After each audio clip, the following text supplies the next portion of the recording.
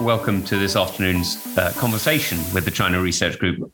Differently from most of our sessions, this is actually just a conversation between me and Desmond Shum. Now, for those of you who don't know, Desmond has just been writing an extraordinary book and a very, very powerful book about his own experience of life in and around the Communist Party of China.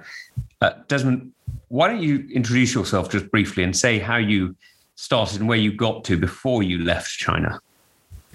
Well, I am born in Shanghai. I left China when I was 10, and I grew up in Hong Kong. I went to school in Hong Kong in teenage, and I went to school in the States. And then after graduation, I went back to Hong Kong for a few years. In 1997, I went to live in Beijing. I was with a U.S. investment firm. They sent me to Beijing to run their office there. So I've been, and then I left them, and I was in Beijing until about 2015, 16.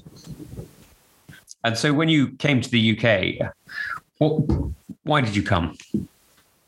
It was like Xi Jinping came into power 2012, and I was watching that, and I obviously I think in the book I also mentioned after 2008, after the financial crisis, I really sense things are changing. And, I was wondering, what's going to, new administration in town, what they're going to bring. And after 2-3 years of him, and I was like, this thing is not going to go well. Let's decamp.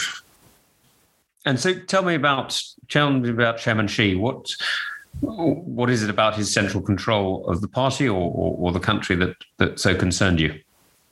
I think, 2008, right? 2008, I have, at that time, I run a company as a joint venture with a state-owned enterprise, the Beijing Airport. And, 2008, all of a sudden they asked, we have to set up party cells in the company. And then they were assigned a party secretary to my company.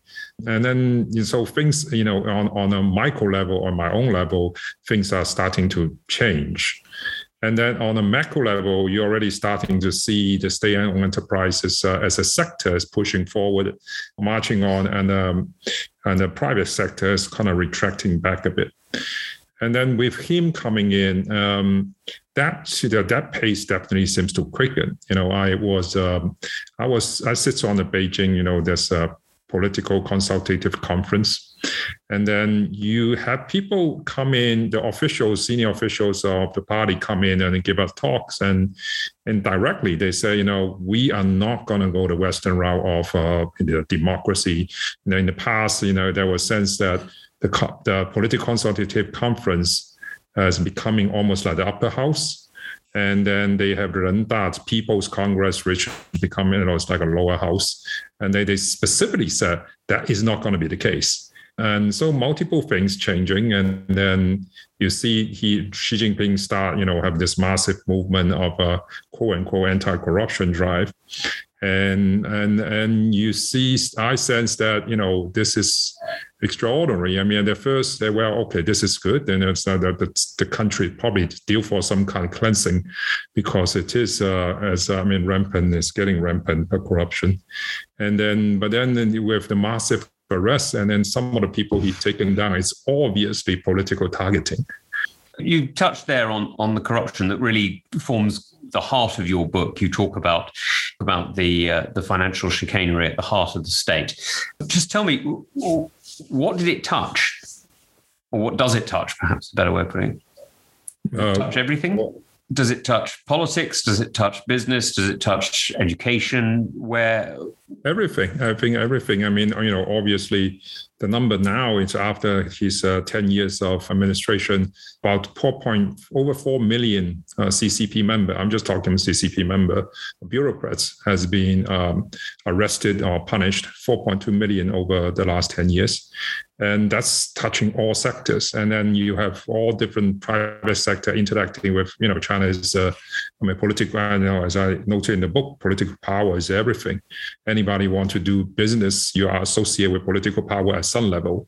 And so that obviously has an aspect that affects everything you do. And so as part of that, how important is Chairman Xi at the heart of it? He's the heartbeat of the whole this whole movement. So when he talks about the anti-corruption drive, do you not believe he's serious about it, or do you think that he's using it in a different way? Forgive me, that bell is a sign that democracy is starting in London. First started almost about like half a year before he assumed office, which is very, very unusual because usually people don't do that, because essentially you are slapping the previous administration, just like, look at how bad you run things. And that's very unusual. And after about a year after he's in office, I talked to people, sort of in the circle. And I was like, where is this going? They said, well, no, they say it's going to stop very soon, because when you have that many people, at first people say, yes, you are arresting corrupt officials. But if you go on like that, you are indicting the entire system. Because you arrest, at that time, you're talking about tens of thousands of people already. And you're indicting the entire system. Are you going to do something about the system? And if you're not going to do something about the system, then what? So that's the question, really serious question get raised. Where is it going? And so, I mean, a lot of the emphasis has been on political rivals. And of course, we saw in the early days Bao Xilai. Yeah. How important was that as a way of securing his own base? I think the early phases not even early phases. I think it's an ongoing process. It's very important. I mean, Bo Xilai is obviously, the book, I touch on three persons, right? One is Bo Xilai, obviously, that's another princeling, which is directly possibly challenging his power. The other one I talk about is Sun Zengcai, right, which is the party secretary of Chongqing, which is a city of 30 million people. That guy is designated to be a successor. Supposedly he was, if he wasn't arrested on quote unquote corruption charges, he's going to assume office, either number one or number two guys next year. And then the other one he took out was Lin Jihua, who was supposed to assume the Politburo member, and then was designated as a power broker for Hu Jintao. So those three persons all on corruption charges. And then taking down those three persons, I would say, changed the course of the history for China. And so, I mean, when you talk about those three, they were not just individuals, of course, but they were the heads of their own power centers. Yes. So how much of these arrests have actually destabilized the Chinese Communist Party itself? Have they caused any discontent within it? I think it's obviously, that's why, I think one of the things, in China, it's, as you just mentioned, everybody runs their own pyramid. So if you're a county officer, you get promoted to the municipal level, you make sure the county, you got your own people replacing in your county, and you want to run the other three counties too. And then so you as you rise up the chain of command, you build a bigger pyramid. So when you arrest three persons like that, you are taking down, you try to take down an entire pyramid, not just the three guys. You want to cleanse the system of their supporters and then their associates. So when you arrest, 4 million people, and then, including two vice chairmen of the Central Military Commission, you are taking down a lot of pyramid. Even, you say, one person have 5 associates, you are talking about 20 million people within the system has some grudge holding against you. So he at that time, and even in 2014, 2015, I was like, with that kind of massive arrest, there's no way he's going to retire, because the backlash is going to be so strong, it will overwhelm him. So his danger is losing power, losing control. And the revenge that would bring. Yes, and in China case, as you can see, if you lose power and then the backlash come, it's not just against you; it's against you, your family, your supporters, your associate, which is what he had been doing. Trying to take down the entire clan, so to speak. Now, unless Chairman Xi has achieved something that nobody else has, he's not going to live forever. So how do you see the transfer of power in China in the next 20 or so years? I think that's one of the things I think many people, whether it's government or major corporation or anybody who have major, stakes in China, you really need to look at in the situation is Xi Jinping now has systematically taken out any legitimate successor. So now there's nobody anybody, 90 million members of the CCP can point to say, well, if something happened, this is Xi Jinping, this is the guy who's going to lead us. There's nobody. He intentionally makes sure of that. And that's a major risk. Whether it's somebody give him a bullet in the head, a heart attack, a major health issue, take him out or incapacitated him for a lengthy period of time, then what happened?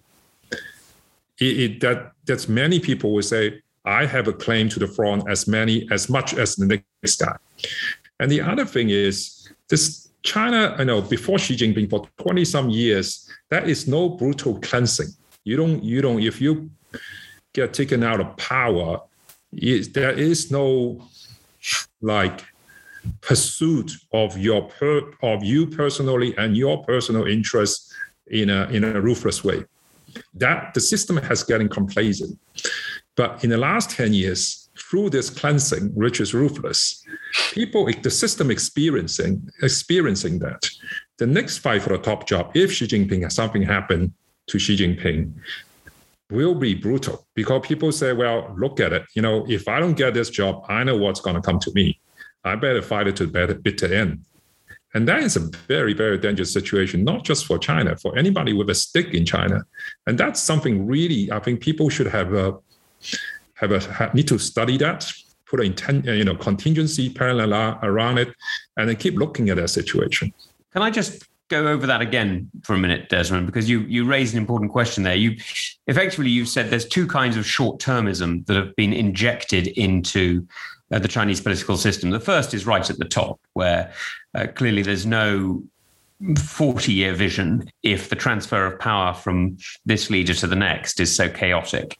I mean, kings and emperors around the world have spent, there's hundreds of years of history written about how they always want sons in order to achieve a peaceful succession. And you're saying that what Chairman Xi is doing is literally the reverse. He's killing those who could be considered sons in order to make sure that there is no possible succession too early. But you're saying that actually feeds through into every level. So that actually puts a fracture, a deep instability at everything from provincial to municipal party governance. Is that right? No, I'm saying two. I think I'm saying two things. One is he makes sure there's no succession, because the moment you name a successor, power can start shifting. People start planning for the day after. So that's what he has been doing. This is a short-termism you just mentioned in the first case. The second case I'm talking about is if something happened to him that for whatever reason he's incapacitated for an extended period of time, the fight will be intense and brutal and ruthless. Right. It'll trigger a form of internal conflict that could be very difficult to manage. Very difficult. And so nobody can manage that, actually. Yeah. Now that sadly puts a short term into a very important structural relationship that most of the world needs. Do you see a way of getting beyond that, or is it only Chairman Xi who can do that? Can do what? To make sure there is some kind of succession. Exactly. So can make sure that the continuity is possible. At the moment, he's the one who have been doing systematically now over the last decade, making sure there's no such a thing. Yeah. Okay.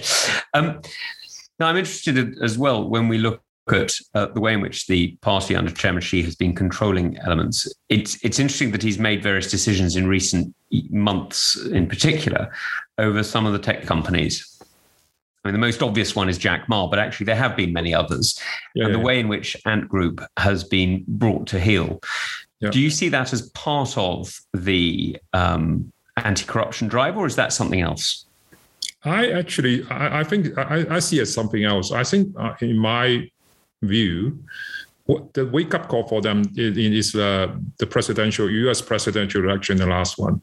The seeing how Facebook, Google, Microsoft or Bloomberg, they all got gang up and silence the president. And that's something that for the CCP is unthinkable. And it's a serious threat. And that is, I think that's the trigger point. They say, well, we need to take them down. We need to bring them back into the system, our system of control. I think that was the trigger point. I mean, that suggests that there are many more threats beyond the sort of long-term stability question. And what do you see as the greatest potential threat to Chairman Xi today? I think that the biggest threat is, a classic rule to all dictatorship is you are blinded because people are singing to your tune. Everybody trying to sing to your tune, and they're guessing what's your tune, and they try to sing before you even name it, and then you get blinded. And then in that, it's classic throughout history, it's proven that kind of situation. Very often, the dictator makes catastrophic decisions because of they're blinded from the reality. Yes, some people say that Wuhan was an example of that, and that yes, the cover-up and the secrecy is not deliberate in the sense that it's not ordered, but it's the consequence of a regime in which fear is the dominant factor. Very much so. I agree. Okay, and I'm just interested as well in the emphasis that the state has had on entrepreneurs and on innovation in recent years.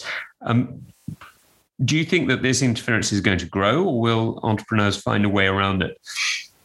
If you look at from a long-term perspective, I was there for almost 20 years. We as entrepreneurs, as a group, always in general try to avoid long-term investment. We do short-term things. Everything need to come back and give me a return start giving me a return in 3 years. We're not going to invest in something like, like Tesla does. You don't see a return in like the decade out. And that is a situation China, any system long-term, you cannot succeed with that kind of entrepreneur holding that kind of mentality. And then with what's happening in the last, over the last 10 years under Xi Jinping, and then intensely over the last few years, entrepreneurs are all scaling back. Everybody basically want to take chips off the table. Everybody want to ship money outside, move capital outside. And then, that's why you see a wave of a high-profile tech CEO all resigning, right? All resigning, say, I'm going to take a back seat now. And so, the interesting thing about that is some people have said that this is a very astute move by Beijing to rebalance the Chinese economy, to slow down some of the higher levels of growth, to sort of ease off on some of the indebtedness that many businesses have got. You don't buy that? I don't buy that at all. I think a lot of people have some kind of blind faith in a China system because of the growth over the last 3 decades. Yeah. Now, is there such a thing as a successful company at the moment in China that has separated its influence from that of the CCP, or is there not? There's no such a thing. CCP basically sees that every company is a company I give you a license to operate. I can take a license away. I can take your business away. Every company belongs to me. To talk about like there's a private sector versus state sector, the private sector is independent from the state. It is completely, blinded to the facts on the ground. So for a long time, we heard how, for example, Huawei was an independent company and we should deal with this as an independent company. You don't buy that? There's no such a thing. Okay, it's pretty clear. Okay. Now, I'm also interested because you had such a long time in Hong Kong. Many of us who've got a deep affection for Hong Kong and indeed for China see the erosion of rights of Chinese citizens in Hong Kong as a great sadness.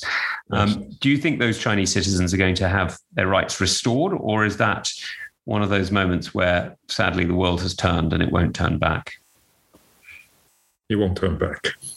It won't turn back. I think the way the situation is this: China first do this Hong Kong, one country, two system. Really, they with the mind of using it as example for Taiwan, and obviously that Taiwan, the sail, the boat has sailed. Over the last 10 years, they are charting their own course, and then the function of that Hong Kong being example for Taiwan is already gone. And the next thing is, then they say, well, okay, this is a region which is systematically different from the system we are running, and I need to absorb that into the system. And then over time, then every level of bureaucrat dealing with Hong Kong, they try to mold it in the way they want to mold it, and which is the usual way the CCP runs, an area. And it comes to a breaking point. The Chinese, the Hong Kong people say, well, we cannot go along. And the 2019 major protests. And then after that, the CCP just, speed up the dial in terms of absorbing Hong Kong into a complete CCP controlled region. And so let's just talk about Hong Kong today then. Is it really definitely dominated by the CCP? There's no independent, you don't argue there's an independent judiciary anymore, really. There's not an independent law and legal body. I mean, even about 7, 8 years ago, one of my classmates in my secondary school is a high court judge. He is a high court judge. Mm-hmm. We get it from time to time. He talked to me about how a CCP operative. So they assign an CCP operative is having almost like an intelligence officer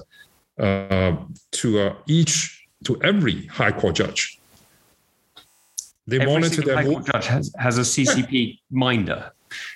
Every one of them has been assigned one. That guy will talk to him from time to time, and then get his, what's his fault, and then what's happening around him and all that.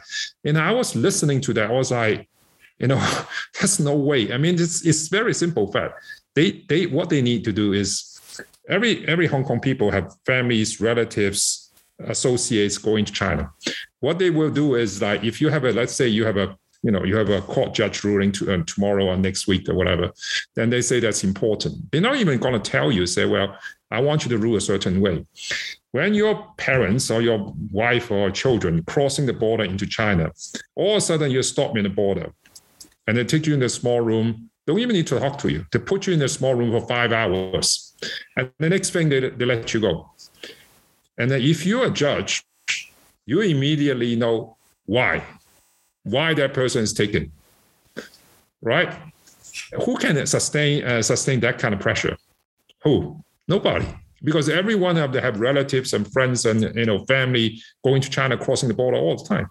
That's I'm just giving examples. A very simple thing they do. No judge, no independent judiciary people can sustain that kind of pressure from China. So the lesson for us then in the UK is that people who have family in China or in Hong Kong could be under pressure even though they're in the UK, because the jurisdiction isn't what matters. It's where the leverage points are. Yes. It's the CCP is very clear, and they have demonstrated that throughout time. And to you, of course, you've paid a very heavy price. Yes. And may I just ask, what contacts have you had with your ex-wife in the last few years? Well, she got disappeared September 5th, 2017. And I published the book. I picked the publishing day on the 4th anniversary of her disappearance. And then over that 4 years, she'd never been charged. Nobody heard from her. Nobody have seen her. She just vanished. And then, including her parents, nobody know. And until 2 days before my book publishing, she all of a sudden reappeared, gave me a call, and then said, well, asked me to stop the book. It's quite an indictment on the absence of legal protections for Chinese citizens. It's all whatever is convenience for the ruling CCP. So this sounds, I mean, the description that you're making makes it sound like a new imperial class. It is. And then one of the things I want to point out in the book is there is this class of people, I call them red aristocrats. The father, the grandfather, sort of founding senior member of the CCP, and they just inherited, and they have privilege. They're privileged to, they basically owns the country. One of the example is the centennial of party celebration, which was a few months ago. The 7 busload people went on the Tiananmen Square and stand besides Xi Jinping overlooking the parade in front of them. Who are they? They are ordinary citizens, no specific title, no specific contribution you can talk about to the society or to the country. The only reason they can have such privilege is because of the bloodline. And this is the way the system is. And this is what they actually own. We talk about CCP like, but CCP actually is run by people, owned by people at the top. And these are the people, they're the actual owners of CCP. So we're now in the communist dynasty. They are definitely communist dynasty. They live a different way. They go to different school. They have a different medical system. Even their food are supplied by specific farm, only farming for them. Yeah, it's a very, very different form of equality. Well, look, Desmond, thank you very much indeed for your time this afternoon, and particularly thank you for your extraordinary courage. And for those who haven't read it, can I strongly recommend Red Roulette, an insider story of wealth, power, corruption, and vengeance in today's China. Desmond has written an extraordinarily powerful book and really has paid the price for speaking out and for his extraordinary courage in braving this rather brutal regime. I have to say, I'm very grateful for your courage today, Desmond, in speaking to us, but I'm also very grateful for your courage in writing what is a very, very powerful book. Thank you very much for joining us here on the China Research Group. Thank you, Tom.